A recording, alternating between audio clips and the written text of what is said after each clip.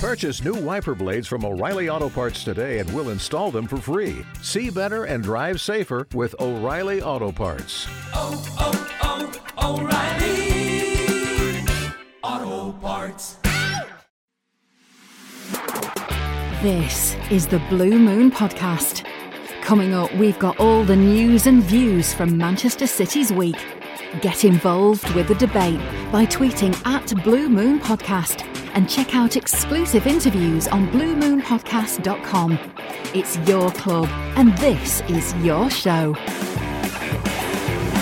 What is it about City, Liverpool and goal lines? 11mm at the Etihad in January, 29mm at Turf Moor in April, and now the length of Kyle Walker's toenails in the Community Shield. And that's not including Virgil van Dijk's header that bounced onto the line from the crossbar. Welcome to this week's Blue Moon Podcast, where we'll be reflecting on City's latest bit of silverware. They're like buses, aren't they? Nothing for 35 years, and then all the trophies come at once. That's now the last 5 domestic titles that City have won, and counting. Also on today's show, we'll be chatting with former City midfielder Ian Bishop to preview the Premier League opener with West Ham, and the transfer window is now closed, so we'll be looking at City's business for the summer. I'm David Mooney, and here to help me with this week's episode, I'm joined by a father and son duo. We've got Blue Moon Podcast regular Richard Burns. Hello there, David. How are you? I'm not too bad, thank you. And making his debut, we've got Richard's father, Tony Burns. Good evening, David. Happy to be here. How are you feeling making its debut for you? I mean, not officially debut, because you made an appearance on the Dadcast a few years ago. Some pre-podcast nerves, but I'm hoping to perform as well as Phil Foden does when he steps out on the big stage. Well, we can't ask for fairer than that, can we? I mean, it's difficult, isn't it? Because the Community Shield is one of those games where we spend ages going, is it a trophy? Is it not a trophy? Then we win it and go, well, of course it's a trophy. So, I mean, what's the main thing you can take home from a game like that, Tony? Well, actually, I'm going to link Sunday's game to the Asia Trophy, because the key thing that I took out of those games... It didn't matter. on the one hand, they didn't matter at all in the big scheme of things, but the key thing I took out was with a mixture of players, particularly in the Asia Trophy, and then with the interruption of Sané going off and Rodri starting, the consistency of style. We played that game, we started that game just as we finished last season, and so for me, it means the team are still on it, and also, to be fair to Liverpool, that game meant something for them as well. So I think the battle lines are set for those two for the season. I was going to say, Richard, I mean, we might laugh it off as you know, something that it's the pre-season opener, the final game before the season. But I mean, Guardiola and Klopp don't, do they? No, listen, I think you had two teams on the pitch who wanted to win it, and it won't be when they finish their careers. They're not going to be thinking about that trophy as one of the proudest trophy lists that they've done. It's not going to be the game, the Wembley game, that sticks in those players' heads the most.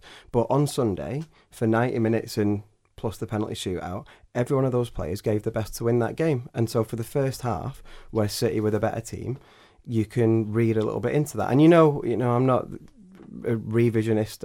I've said it before the Community Shield last year. I would have said it this season. It doesn't mean a lot to me. What I want to see is that City are ready to start the season.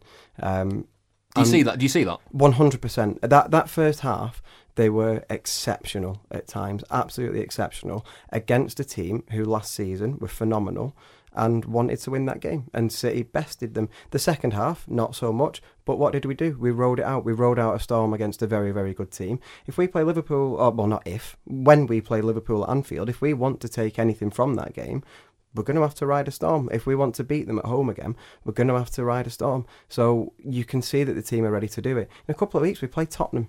They're not, on the day, they're not that far short of Liverpool. Okay, over a season they are.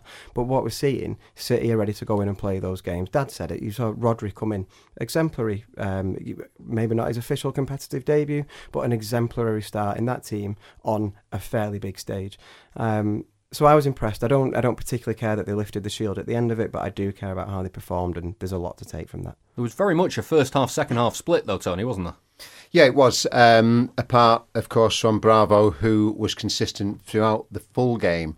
I think going back to what it meant, I think clearly something happened at half-time in the Liverpool dressing room, and they came out and they absolutely wanted it. And I think for the dynamic for a game that is only a friendly, and that I quite firmly, in advance of the game, almost sort of couldn't care less, other than the fact that if you're in it, then you want to win it, but if you lose, so what? I bet that changed at kick-off, though. Of course it did, yeah. and it did. And as soon as City scored, fantastic. I was cursing Sterling when he didn't pass to Walker and things like that for the second goal.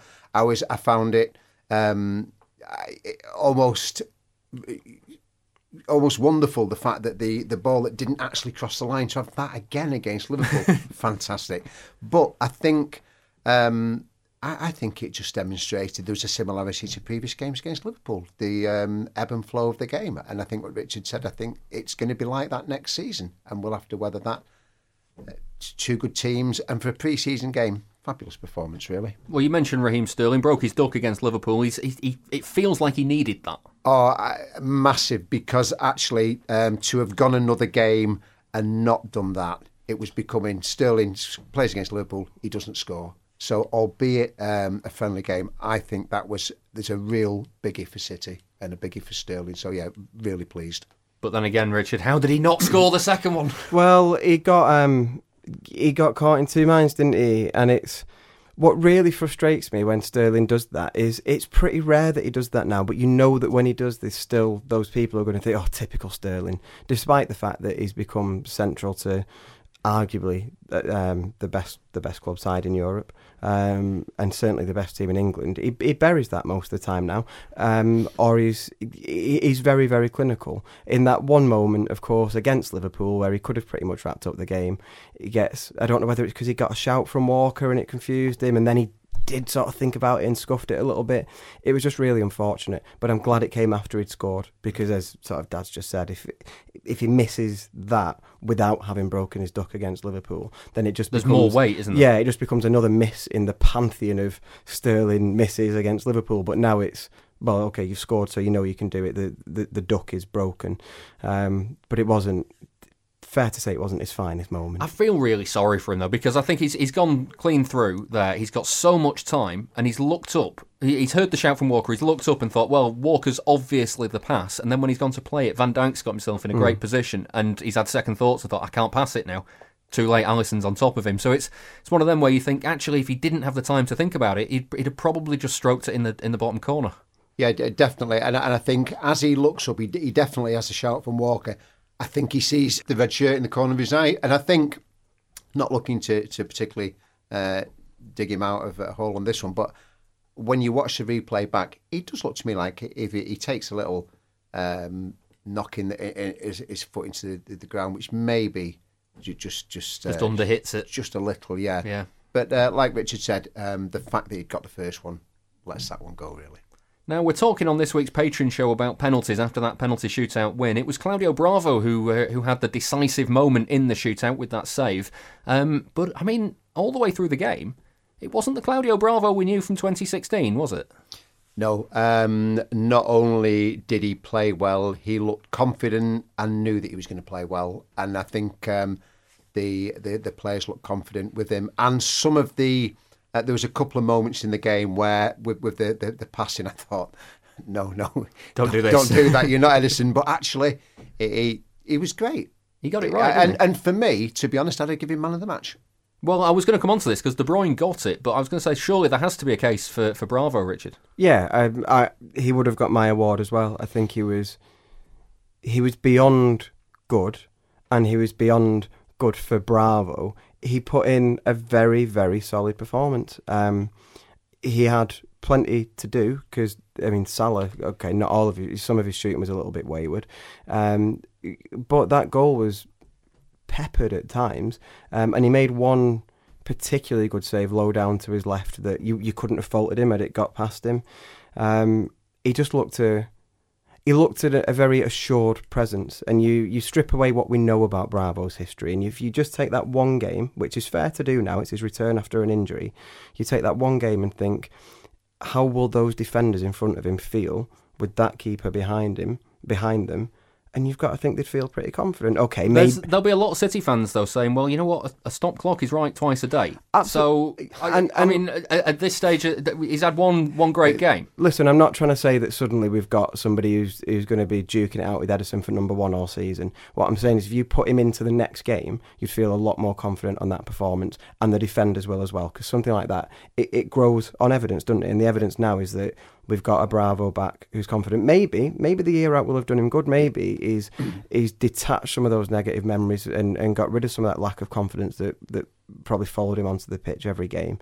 I'm not saying we've suddenly got World Keeper of the Year and give him a 10-year contract, but on that performance we've got a better number two than maybe we thought we had, and hopefully it stays that way. A decent cup keeper. Well, let's say at this stage, if Ederson picks up an injury that's 6 weeks, 8 weeks out, are you that concerned? Are you as concerned as you would have been last season? No, definitely not. I mean, I think you're right but harsh to mention the stop clock being right twice a day. But a couple of things from that game.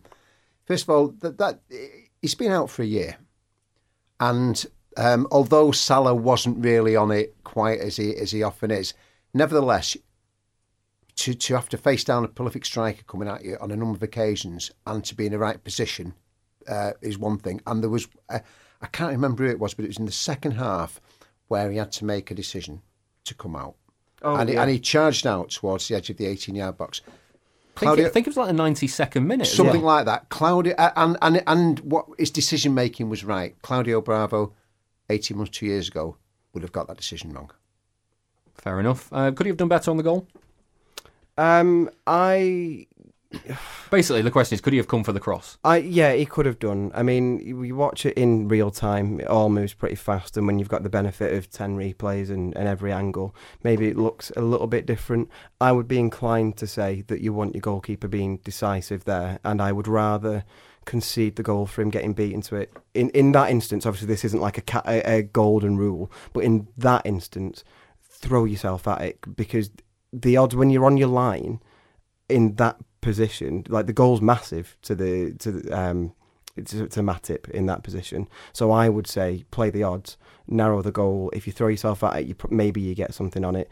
I wouldn't be overly critical. The goal wasn't his fault, but I would say on balance of probability of stopping it, split second, go at it.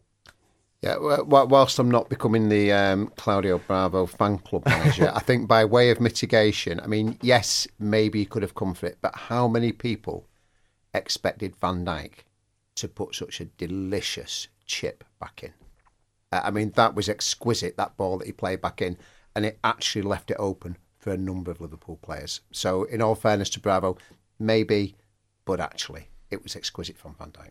There was also Otamendi chasing back desperately and fouling his man in the middle. So there's more going on there than meets the eye. We mentioned at the top of the show, and Tony, you touched on it as well, Kyle Walker. I mean, we have to talk about that goal line clearance, because I think, other than Stephen Jordan at Old Trafford, it's the single greatest goal line clearance I've ever seen. I thought in the moment when it happened, I thought it was glorious. It's the sort of moment that I can watch forever in a replay in super slow motion, as good as some of the goals. Is athleticism to chase back the distance and then to sort of step with his right foot and then go up with his left. It's fabulous. The timing and the athleticism is fantastic. I can't watch that sort of stuff enough. The fact it was like a double off the line against Liverpool, perfect. And I mean, I just know if I'd done it, I'd have just rifled it into the roof of my own net. You know what I mean? Well, that's the fact that he gets a good clearance on it as well. He's not just scrambled back and just kept it off the line. He's booted it out of play. It was, you can't really train for something like that. Obviously, you keep your fitness up, but I imagine there's not too many instances where the defensive coach is lobbing the ball back at the goal line to see if you can make it chase back. That. Yeah, and it's just an absolute moment of instinct, of his reading of the game to spot what was happening and to keep running, the speed to make it to the ball, because I don't know if you've ever tried it, but it's pretty hard to outrun a ball that's moving at pace. And Yeah, it's just absolutely sensational. I wonder if he had some advance notice about the new signing coming from Juventus and thought he had to make a bit of a show. I don't know. Yeah. Who knows? I mean, the other thing I wanted to mention, and Richard, you've absolutely torpedoed this one, but we'll go anyway. Guardiola is the first manager in England to be shown a yellow card, although now it's not going to go down in record. Yeah. You've just told me it's officially a friendly. Yeah, the FA. I mean, goal scorer stats don't count. Sterling doesn't have his first official goal of the season. I don't know if any managers in England got yellow cards in any other friendlies. It would be a nice stat to have in a weird way, a bit of history made. But I'm pretty sure now the FA have confirmed it as officially a friendly that it won't actually count as that. But that said, City will still count it on their honours list, lifting the shield, won't they? So where do you draw the line? Yeah. Well, just a word on the yellow card for managers. I was reading up on this. 4 yellow cards for a manager is a touchline ban. Guardiola's quite an emotional fella. Yes, he is that. He might be in a race to be the first to get that ban. Is that one of the new rules? Yes. Oh, well, I would say he'll be getting a touchline ban. Yeah. He's sure to. Feels nailed on, doesn't it? Yeah, right. Definitely, yeah. You obviously like your City coverage to be in-depth, but if you want it in the written form rather than on the podcast, you could check out The Athletic for the best coverage of Manchester City from a world-class team of writers. It's completely ad-free, there's no annoying pop-ups, nothing like that. Head over to theathletic.co.uk/Blue Moon and you can sign up with 50% off your yearly subscription and get a 30-day free trial. And there's a familiar face there as well with Sam Lee, who's often on the podcast. He's providing their City material. I was reading his look ahead to the season earlier about how Guardiola is aiming for another 100-point season and about how European success is now key for City according to some of the players. Sam says that this season could be as good as any for that because City proved that they can now avoid complacency. There's also an interesting piece he's done with Michael Cox about how City's defence was what won them the league last season despite all of the goals that they scored. It explains how Guardiola has changed his defensive systems from previous clubs to get something that works in the Premier League. So if that's the sort of stuff you like, head over to theathletic.co.uk/Blue Moon to receive 50% off your yearly subscription and a 30-day free trial. Welcome to the new home of football writing. Right, well, the transfer window's now closed and a lot of money has been spent for the summer with Manchester City doing some of the spending of it. That hasn't gone down well in some quarters. I've been looking at the criticism that's been aimed at Pep Guardiola and Cheeky Begiristain for opening the chequebook once more. The minute you walked in the joint. The fuss started when Liverpool manager Jurgen Klopp admitted that he probably wouldn't be splashing the cash in the closed season.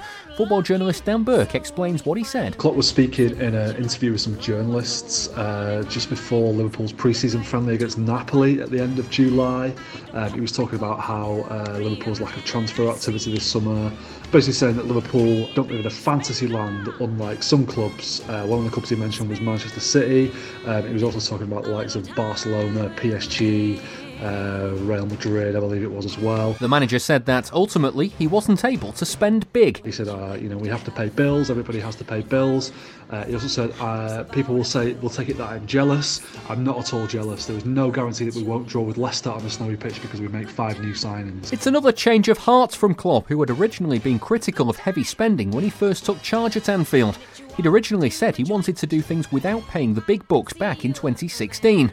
But here's how he responded when that comment was put to him after bringing in Virgil van Dijk and Alisson for record fees for their positions. 100 million was kind of a crazy number of money. But since then, the world obviously changed completely, and I'm sure in this moment we signed the most expensive goalkeeper, bam, and all that stuff. There will be a few nice little transfers in this window still. We are only pretty early, but there will happen a lot. And yes, it's first and foremost my responsibility is for this club to be as successful as possible. He was criticised by then Manchester United manager Jose Mourinho that summer and continued a tit-for-tat battle through press conferences. It's not about to push through my thoughts about that and say, no, I don't want to buy players and I don't want to pay big money and stuff like that. In the end, Liverpool FC is not successful. That doesn't work.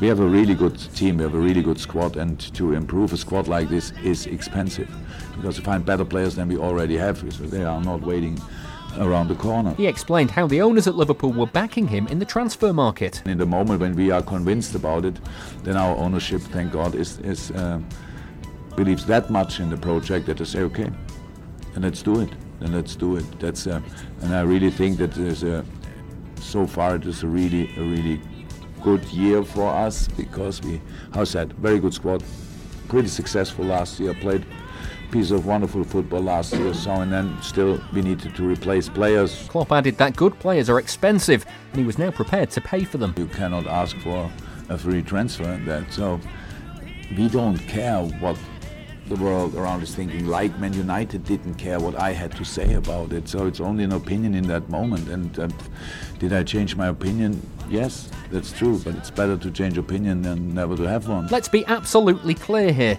There's nothing wrong with Klopp's position, nor is there anything wrong with him changing his mind on how he wants to operate as a manager. City fans will tell you how expensive it can be to assemble a world-class squad, and that's exactly what Liverpool have done, and exactly what they've got these days. But this summer, Klopp's opened up a mini war of words with Pep Guardiola, who took the Fantasyland comments badly. If it bothered me, of course it bothered me. Because it's not true, we have spent 200 million every transfer market. That is not true. So is Liverpool, you'll never walk alone. So it's not a small team, it's Liverpool. So of course I don't like it, because it's not true. Because last season we spent 17 in just one player. That's the City boss speaking ahead of the Community Shield last Sunday. That 17 million is what City spent last season after the money they made from player sales was taken into account. So when I said 2 seasons ago when I spent a lot, it's because I took over the team, again, 10, 11 players more than 30 years. You have to do it. But we cannot spend 200 millions every season. Like, for example, Liverpool has spent more than 200 millions last season. They cannot do it this season. At that point, City had brought in Rodri and Angelino, and Guardiola was quick to point out that the days of bringing in whole batches of summer signings were over at the Etihad, with only fine-tuning being made to the squad. In essence, he was suggesting that City and Liverpool are actually in a very similar situation. We bought one player this season, and Angelino will make a payback clause, so come back with us, and that is the reality. So today the clubs cannot spend every single season a lot of money. And at the point, what happened Barcelona, Madrid, the other clubs, I don't know, because I am not there about the money, is about they can spend. If you think they can do it, it's because they can do it. I don't know. That's why the financial fair play, when something is wrong, the clubs is not correct, will be punished. But also, I'm not in the comments for the other managers or other colleagues, because they say what they want to say. Only I can say that is not true. There's no getting away from the fact that City have spent a lot of money once again. It'll always rub some people up the wrong way when the likes of Bury and Bolton, just 20 miles up the road, are struggling so desperately to pay debts in the region of £5 million. If that was the criticism, then there'd not really be much pushback against it. But when it's coming from one of the teams with a similar spending power to Guardiola's side, then it's a bit rich indeed.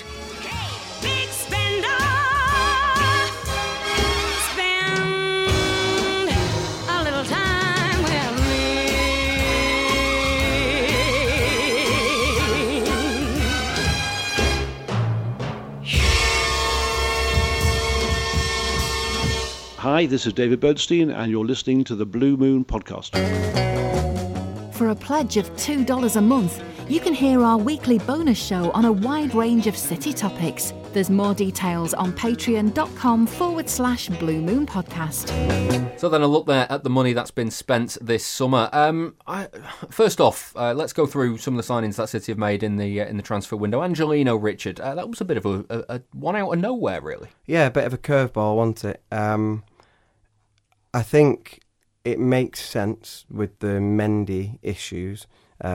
His injuries, he can't be relied upon.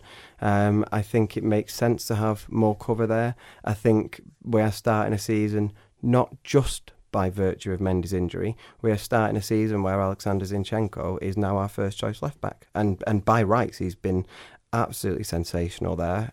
His commitment and dedication to that role is extraordinary for somebody who that is not his natural position. But now, would you ever see him playing as a midfielder for City? He is a left back.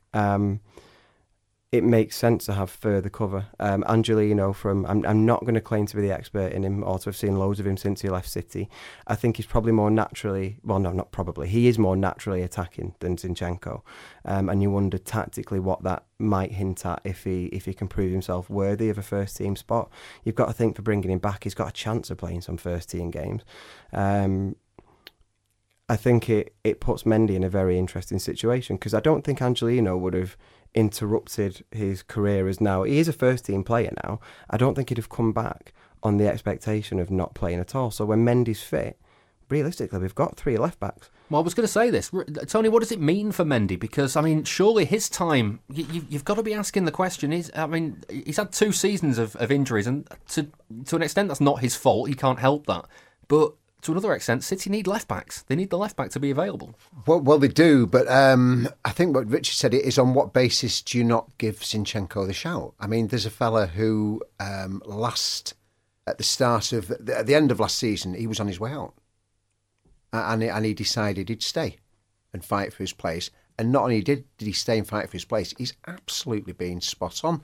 So I don't know on what basis Mendy... He certainly doesn't walk back in. Is that because of the knee, though? Well, possibly. But then, assuming he comes back at some stage fit, is he going to sit around without game time? I don't know. But there again, if we're going at it on all fronts, then maybe they'll take the rotation. But I don't know at the moment where he plays. How about Rodri, though? Rodri was confirmed just after Angelino. What have you made of his start so far? Well, I thought 2 things, really. His first half at Wembley, I thought he looked decent. I thought he looked well. And the second thing, he looks a big guy. So I wait to see his physical presence when I actually see him. I don't know what he was like at Atletico. So I can't say, he's going to bring this or he's going to bring that to the Premiership. But any player coming into the Premiership is going to have some period of adjustment. I'm sure Pep will do that properly as you'd expect. But on the first looks, he looks a powerful player, and he's going to make us better, I would say. Richard, the talk is that he'll play in the centre of midfield and Fernandinho will be used often as a centre-back when needed to be. Is that something you're comfortable with at this stage? Yeah, it is. I think we've been crying out for at least 2 years for effective cover for Fernandinho. We've never really had it. Fernando was one of the players that we bought to sort of do that role, and he was never really up to it. Gundogan is a fantastic player, but he isn't that player like maybe we thought he might be. He's a bit more of a jack of all trades, and I'd probably prefer him in an attacking position, although he can play deep. That's not to denigrate what he does there. But clearly we needed a long-term solution. We've got a young lad, spent a lot of money on him. He looks like the perfect Pep midfielder already. If he can walk onto the Wembley pitch for his debut and play like that against Liverpool, even if the first half was better than the second, if he can do it for 45 against that Liverpool team, who are notoriously try and be pretty intense and sort of attack those areas really well, then that's a lot of promise. I've got to say as well, I thought there was a really... if I was being harsh, I might say surprisingly sharp bit of analysis from the TV commentary when they were talking in the first half about when he was off the ball, the way he was, just his body shape, so that he was always facing play. He always that field of vision. He was never taking the ball with his back to play. He always made sure he had his back to goal, and that, I think, that's a really key thing, because Dad's right, there will be a period of adjustment, but if that's his style of play already, where he's always looking outwards, Pep's going to make the most of that. That's going to suit City down to the ground, and just that awareness of what's going on around him. I think it's really, really promising. And just for Fernandinho at centre back, I have no concerns with that. The guy reads the game exceptionally. I think the abilities that he has, Pep's centre backs are almost interchangeable with midfielders anyway. It's always been the case. And if we get a sort of Mascherano situation going on. He's done it before. He's played there before. Certainly in Pep's first season, we tried that a few times. I think at Watford, actually. Yeah, I have no concerns with Fernandinho playing there. I'm not saying he'd be my first choice, but I've no concern with it. There was also an observation by the commentator about Rodri saying something along the lines of that he's not always the most eye-catching player, and I think that's ideal, because how many times have you watched Fernandinho and you've almost not noticed him, and yet he's been absolutely pivotal to the game. Gareth Barry. Well, yeah, it's and that role, isn't it? Yeah, absolutely. Fabian Delph has moved on to Everton, Tony. It felt like the right time, didn't it? Definitely the right time. It peaked a short while ago. I hope he has a good time at Everton. I think he'll be a good player for them. He made his contribution the season before last. He actually, I think he surprised most of us. But then, absolutely, he's not getting in that team anymore. No, he was getting in at left back, and like we said, they've signed Angelino, Zinchenko's there, Mendes to come back. He's not getting back in. No, he was way down. Yeah, Richard, what do you make of the swap deal? Danilo out, João Cancelo in. Say his surname again. I said Cancelo. Oh, okay. You surprised me then. I've been reading it as Cancelo, but I'm happy to. I have no idea. I was guessing and just went for it confidently. I'm not going to lie. I'm willing to trust you. I'm guessing. Sorry to bring controversy to the studio. I'll tell you what, tweet us at Blue Moon Podcast. If you know how to pronounce it, send us a little voice note of some kind, or film yourself saying it so that we know how to say it in future shows. I think I'm always wary of saying this with transfers from European leagues. Can't claim to be the expert on him, but everything that we read about him, the little clips that you see doing the rounds at the moment, it's a very promising signing. I think what it means is it's not necessarily... It's probably more pressure on Walker. So last season we saw, I think Danilo used to bring Walker back into form when Walker had that pretty significant dip around the middle of the season. Danilo came in, did fine, didn't really do anything wrong at that point, but it was used that once Walker was back and in something close to his best form, he was always way ahead of Danilo. Danilo was dropped in some ways a little bit unlucky that he was a second choice right back at Real Madrid. He came to City, he wasn't the right back City wanted to sign, he was there because they had to move on from Dani Alves. To be of a level where the clubs that you can go from are from Real Madrid to Manchester City under Guardiola and still not play that much football, he's really a victim of circumstance because he's a good player. He's a very talented player, but he's just never troubling the City first team on a normal day. He will go as somebody who, he's won 2 Premier League titles here, he's won 2 League Cups, so a record that he'll be pretty happy with. But I hope he goes somewhere now. Well, we know where he's gone. I hope he goes there and gets plenty of football. I hope he wins a few trophies that he'll with a contribution that he can be really happy with, because coming in as a £25 million player when that was actually still a lot for a fullback, he could reasonably have remember those days. Yeah, genuinely, he could reasonably have expected to play more football, and you've never heard a moan from him. He's been fully part of that squad, and you get the feeling from, it doesn't seem disingenuous anyway, the players wishing him well, and Bernardo Silva tweeting about how much he's going to miss him.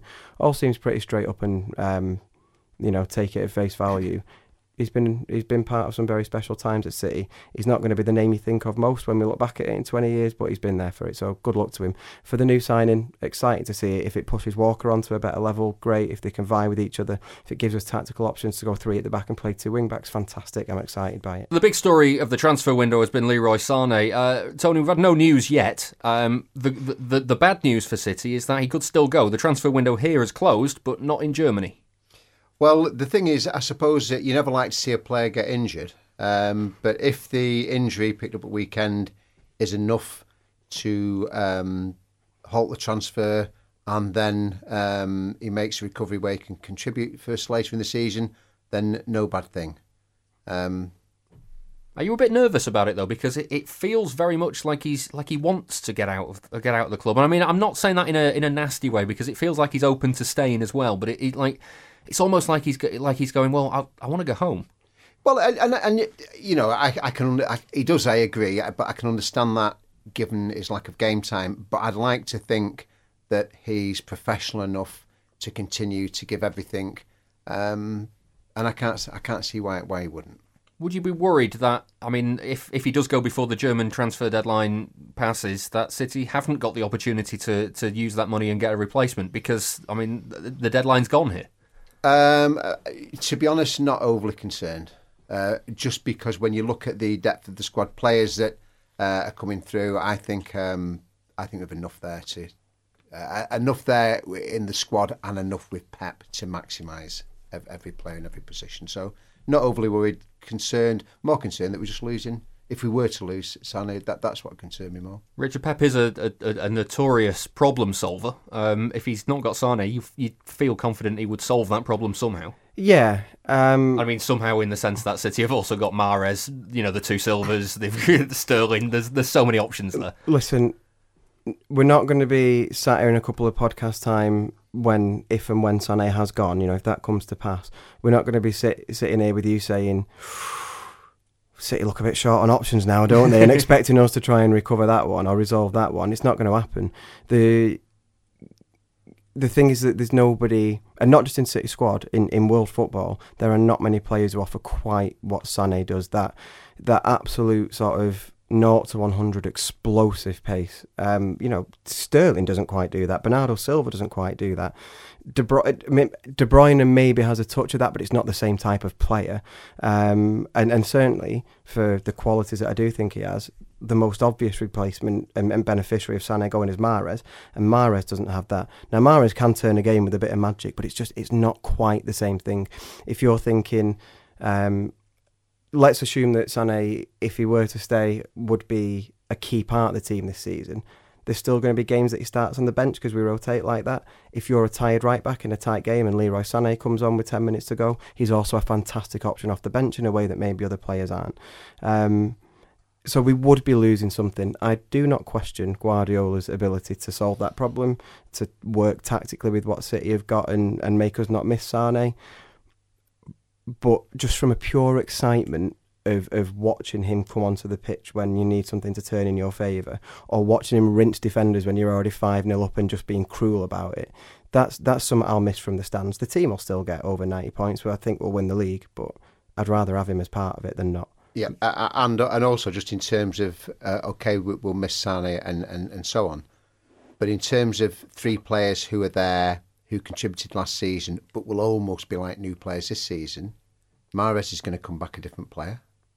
We're going to see De Bruyne, hopefully, injury-free, and look how long we missed him for last season.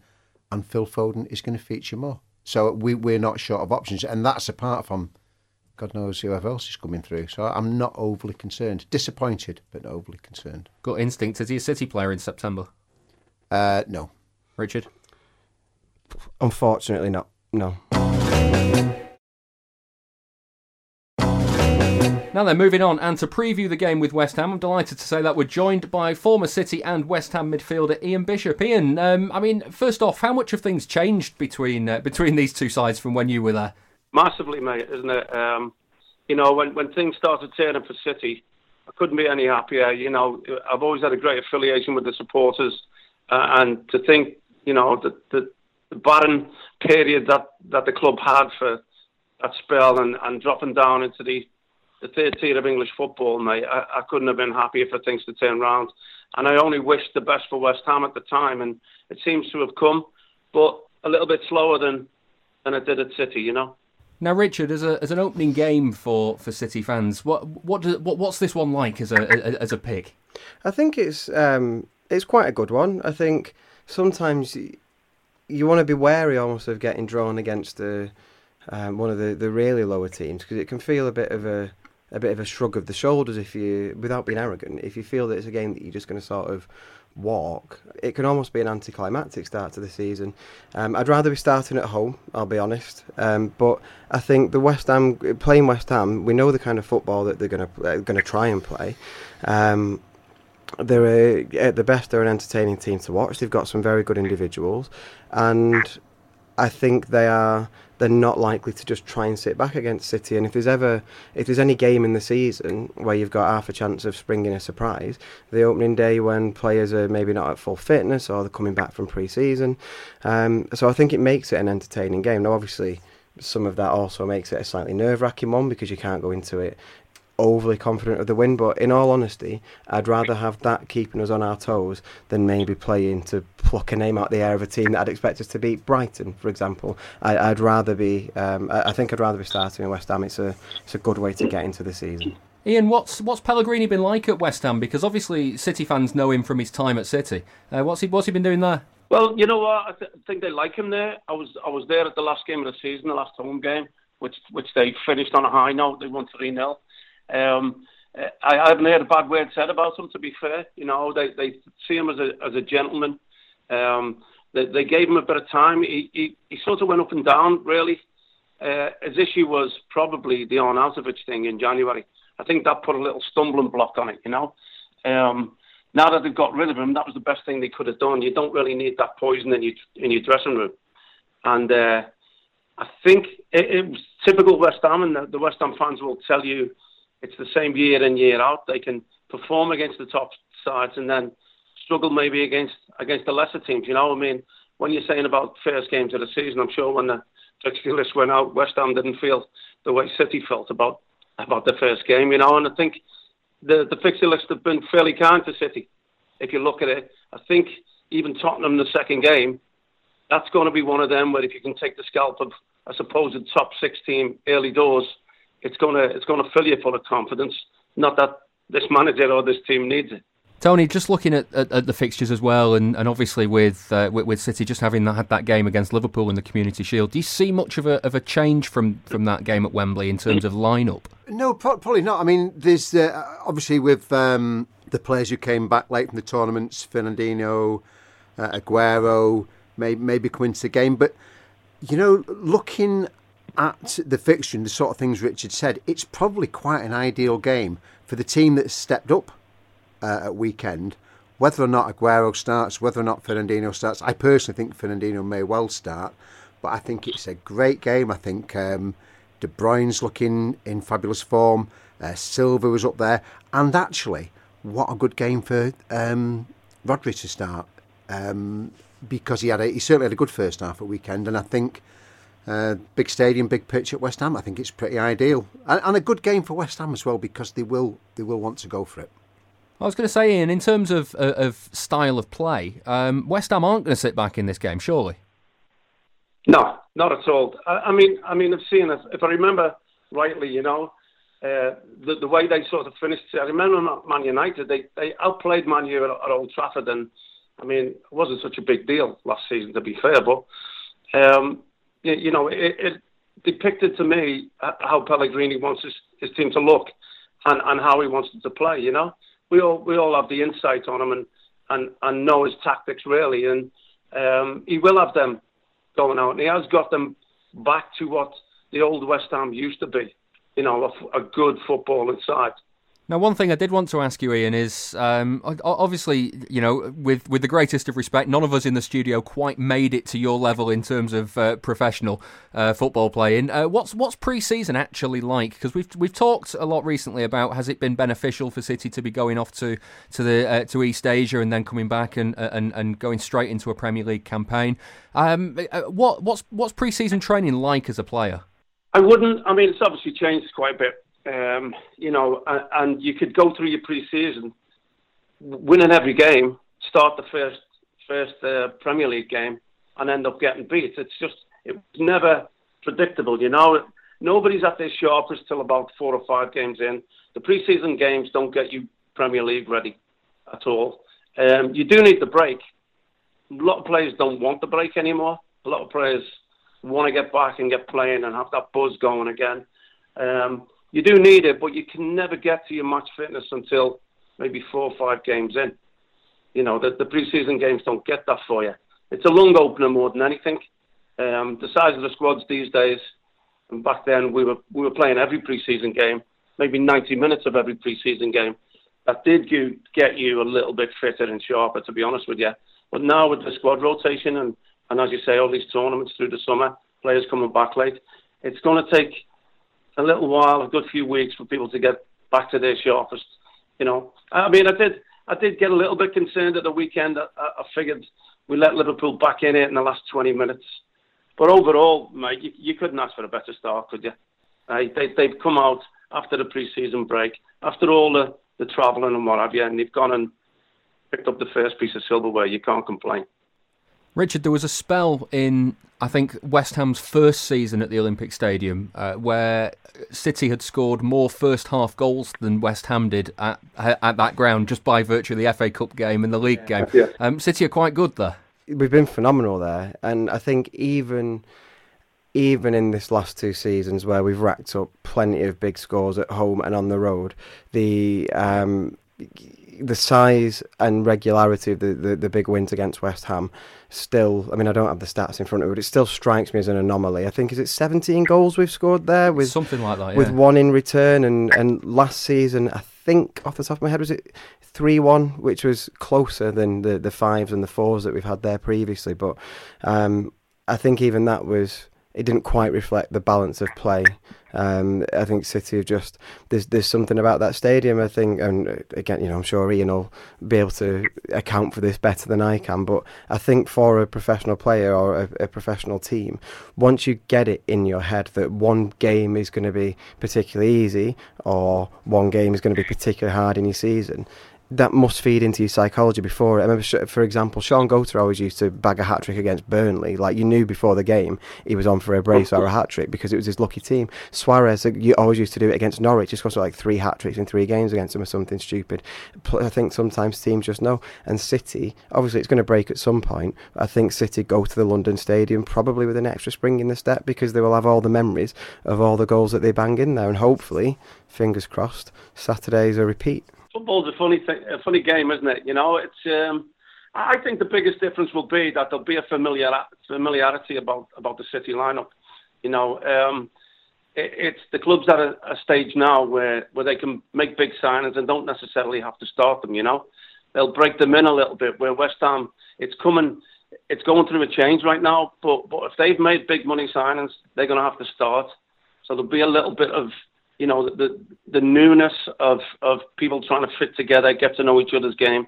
I don't think pre-season's been sort of long enough for that to happen. Now, final question before we get some predictions, Tony. I want you to be absolutely honest with me here. Now, it's the first game of the season. We're billing City and Liverpool to be going for it for the title again. Are you going to have half an eye on Liverpool's results this early in the season? I'll be watching Liverpool on Friday evening with the absolute hope for a Norwich win, but the absolute expectation that it will be a sound Liverpool win. Yeah, I'll be watching Liverpool closely because I can't see beyond City and Liverpool, and I think the weekend's game was a fabulous example of 2 teams ready to start the season, ready to go for it. Now then, we've had no winners on the charity bet for the season so far. I mean, we have only had 1 game, so we're still to get off the mark. We're working with William Hill to raise money for the Christia Cancer Hospital in Manchester. Over the last 3 years, our predictions have pulled in almost $3,500. So let's see if we can't get off the mark for this season with the game at West Ham. Ian, I'm going to give you my prediction because I was notoriously rubbish last season.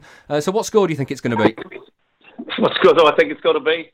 I can only see a City win. Like I said, they'll have a familiarity about them. It'll be the team more or less that finish the season, I think. Maybe bought 1 or 2, but I can see a 3-1 win. I can see a repeat. I can see a 3-1 win. Well, Ian, if you're right, 3-1 is 9-1 with William Hill, which means you'd add £90 to the pot. Richard, what's your scoreline? I am confident. Possibly overconfident, to be honest, but for the sake of trying to pull a bit of money in, I'm going City to start the season with a 4-0 away win. If that comes off, it's 10-1 and £100. Tony, what are you having? Confident of a City win, and I expect a comfortable 3-0 victory. Well, if you're right with 3-0, that is 13-2 and £65 if you're right. Remember, you've got to be 18 or over to gamble. Prices can change. And for more on responsible gambling, head over to begambleaware.org. Ian, thank you very much for being on the show today. You're welcome, mate. It's always a pleasure speaking to you, Dave. Thanks, fellas. Hope you enjoy the game if you can, because I know you split between it. Mate, it's 7:30 in the morning. Oh, we're going to enjoy it. Right, so the season is here again, and for us in the studio, following City up and down the country is one thing, but the sport is now more global than it's ever been. You've just heard from Ian Bishop there that it's 7:30 in the morning for him at West Ham. City are a big name in all 4 corners of the world. Here's what some City fans go through each week just to get to watch the match.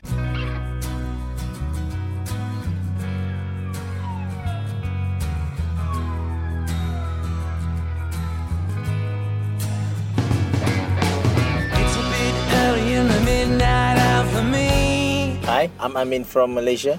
The most ridiculous time to watch City play would be the weekday matches because it would start at 3 a.m. to 4 a.m. and ends at 6 a.m. Hola, my name is Diego. I'm from Mexico City. There is a 6-hour difference between Mexico and England, so when City plays at 12 p.m. I have to get up at 6 a.m. like this season's first game against West Ham. What's up, Blues? It's Jimmy from New York. Games here on the East Coast, Eastern Time, are typically between 7:30 a.m. and noon. A lot of games are at 9 or 10 a.m. I've been a City fan since 98. I first got to know about City from a PC game. All around the world, you gotta spread the word. Tell them what you heard. 2 years ago, when they played Liverpool at the Etihad, I had to get up at 5 a.m. on a Saturday, but it was totally worth it because it was that beautiful 5-0 thrashing. What got me into being a City fan was Carlos Tevez, such an exciting player. Started following him in City in 2010, and I've been a fan ever since. So what I usually do, I go to bed early and set the alarm. But if I really don't want to miss the match, I would just stay up late and then come into work the next day late, or just take the whole day off. I've been a football fan since 2014. I didn't like it before, I don't know why. But one of the first teams that I started watching and started liking the way they played and the players was, of course, City. So I'm now a big fan, even more than my local team, Pumas, from Mexico City. Paying $300 to see them in New Jersey on a rainy night with, largely a reserves team. I mean, Riyad Mahrez was there, Leroy Sané, Bernardo Silva, Bravo, Foden, and of course Pep. But that was the year where so many were at the World Cup. But I had to take my opportunity, and lately I've been looking at plane tickets to get over there this season into Manchester for my first ever game. Wake up, it's a beautiful morning. Feel the sun shining for your eyes. Wake up, it's a beautiful... It's Christine. I'm in Royal Palm Beach, Florida. How did I get started? I've been watching football for many years. I was born in Jamaica and raised there.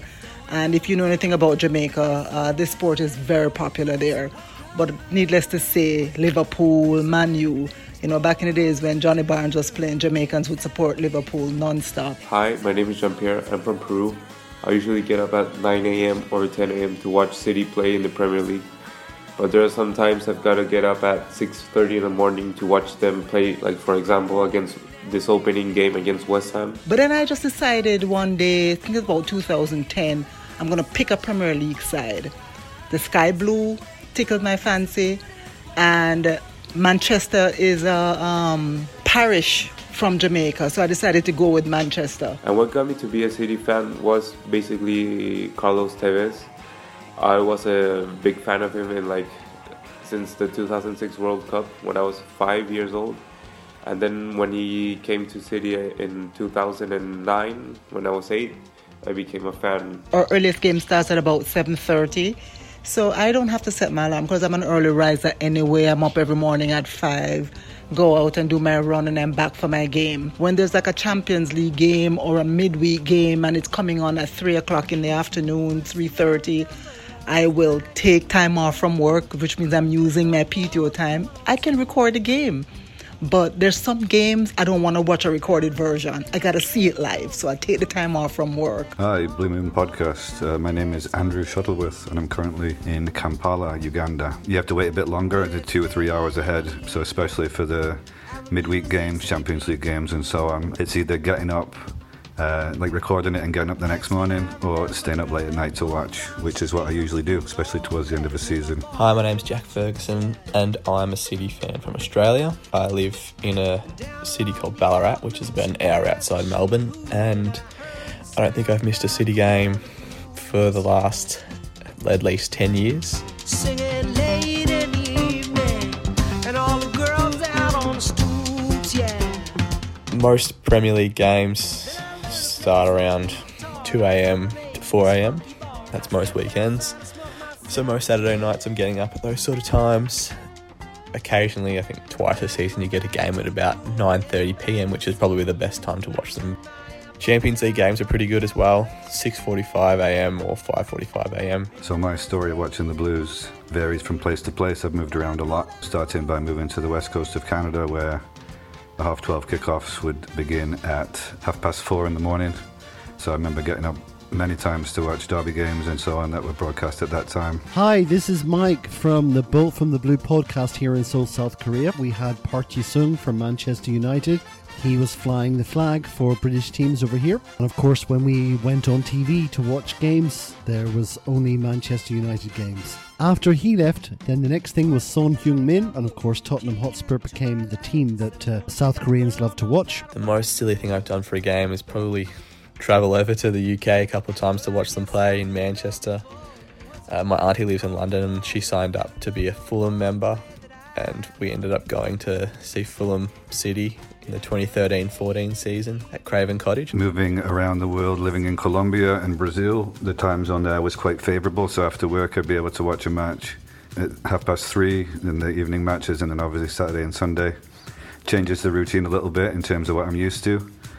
Being able to watch matches in the morning and having it be kind of a lunchtime thing rather than something that goes on into the evening. Manchester City fans were relegated to trolling around bars trying to see if they could get to see their team playing. It wasn't so bad when there was a 3 o'clock kickoff, of course, because we're 8 or 9 hours ahead, so that wasn't so bad. It would have been 11 o'clock or 12 o'clock at night. Hi, my name is Mahmoud Salah. I'm from Egypt. I have not been a City fan for so long, I have to admit, but what made me a City fan was actually when I was playing PES 13. It was like 5 to 6 years ago.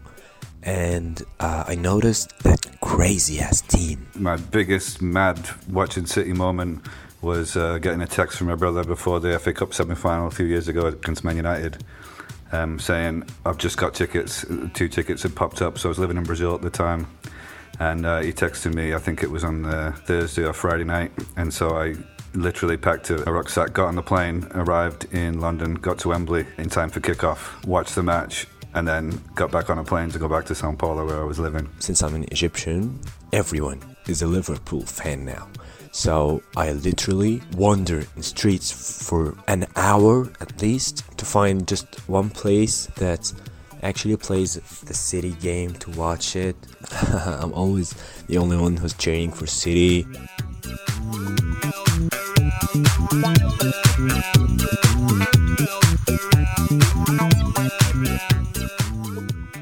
Another thing that I don't want my church folks to hear, but I go to church on Saturdays, right? And if I have a game on a Saturday, I pray at my bedside, let's put it that way. Anyway, up the Blues. Hope this works out. Love you guys. You're listening to the Blue Moon podcast. You've made it this far, so don't give up now. A look there at City's international fans. It's time to finish with Ask the Panel. Send in your questions for next week. Tweet us at Blue Moon Podcast. You can email us via the website, bluemoonpodcast.com. We're also on Instagram as well, so check out Blue Moon Podcast on there. First up is Josh on Twitter, who asks, the Cancelo signing seems to be more than just succession planning for Walker. Do you think this could mean that we'll see City returning to experimenting with the back three this season, with Walker or perhaps Fernandinho used as the auxiliary right-sided centre-back? Yeah, I think one of the questions that keeps coming up, and you asked it in the opening podcast of the season, and it comes up whenever you read a preview of City's season from anywhere. What do you expect from City? What is success for City this season? How does it get better? And the answer is, barring something unbelievable, the answer is not more trophies, because it's very, very unlikely. It's very unlikely that we match last season's trophy haul.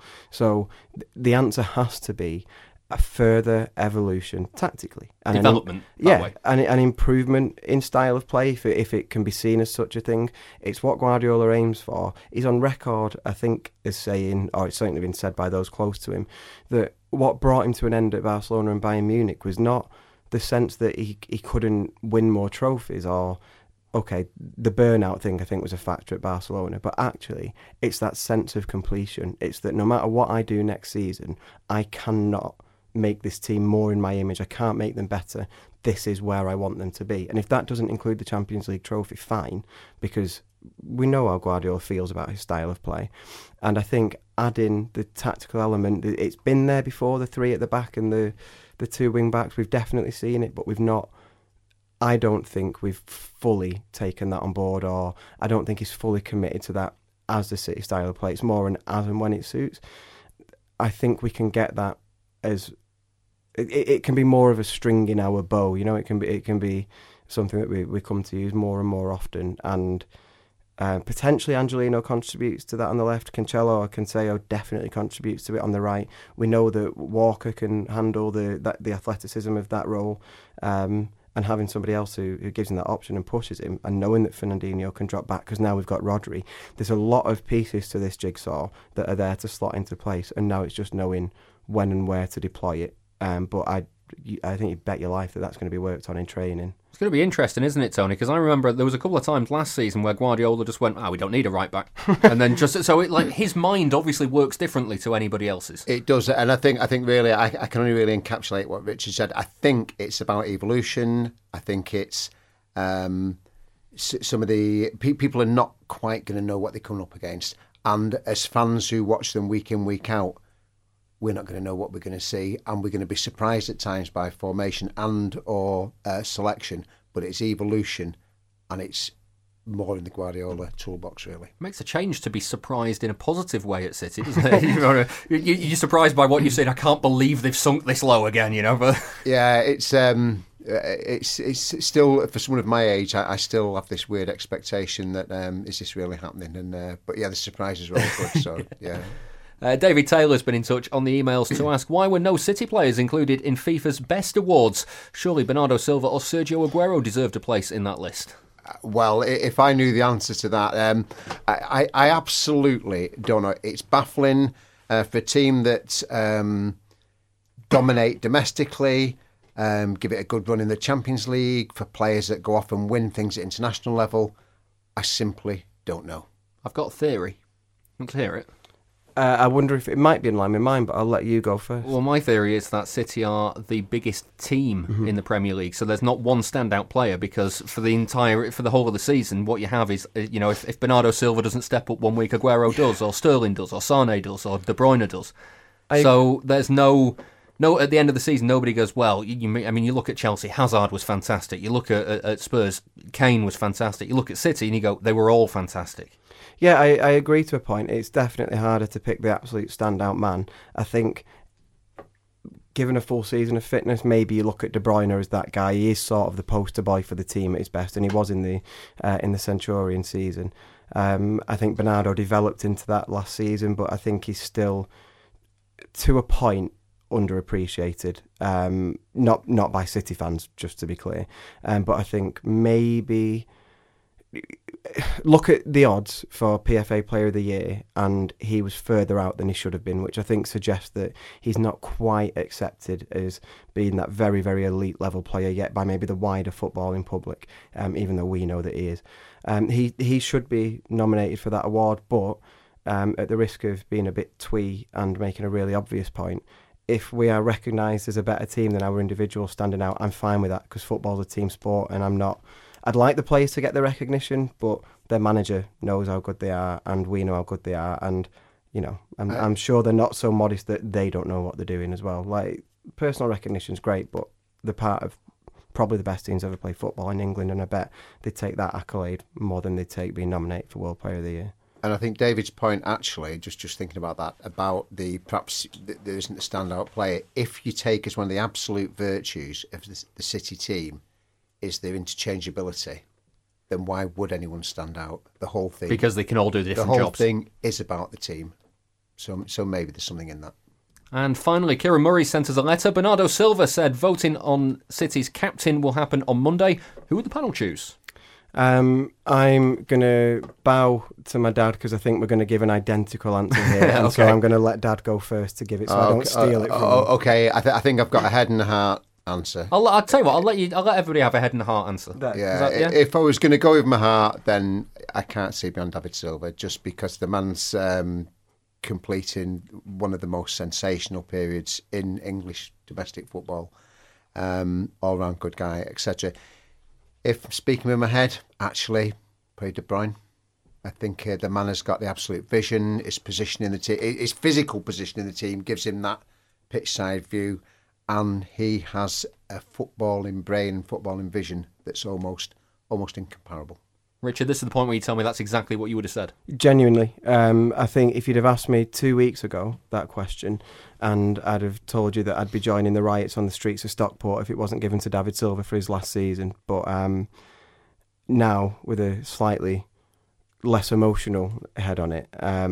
And I'm not going to wax lyrical about David Silva now because I'm sure we're going to spend the season doing that. And it's going to happen in future episodes. There'll be plenty of time, but we all know what that guy is to City, and we know what he is to City fans, and we know what he is to those players. I think he's revered. I think he's a lead by example kind of player. So he would be a fine captain, and so I'd be happy if Hart wins out on this decision. But really, just to steal my own point, De Bruyne is the poster boy of that team. You look at positionally, he gets deep, and Silva does this too, but De Bruyne gets deep, he drives up front, his vision of the whole pitch, his ability and at times desire to shout and rally at everyone around him. He's a lead by example and vocal leader as well in that team. He strikes me very much as Guardiola's man on the pitch. He is a tactician on the pitch, and he speaks very well off the pitch as well. So in those more difficult moments in the season, you're probably not going to see David Silva giving the rallying call to the fans before a big game, or grouping everybody together in the same way after a moment like the Tottenham game last season. You look at somebody vocal who's going to be the voice in the dressing room and then the face of it to the media, who's going to front up. It's probably De Bruyne, and I think if you take the captain in the traditional role, probably a touch more what I'd vote for. And a fit Kevin De Bruyne probably plays more game time than David Silva. Fair shout. Yeah.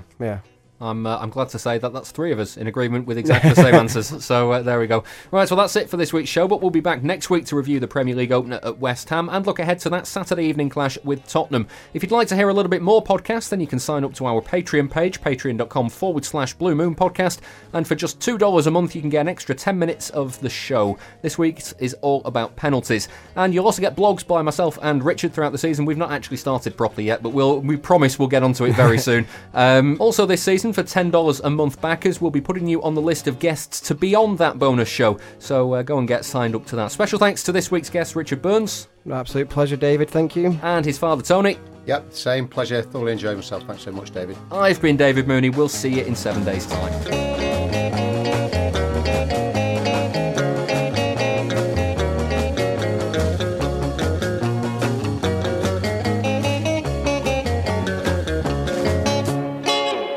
Was the Blue Moon Podcast.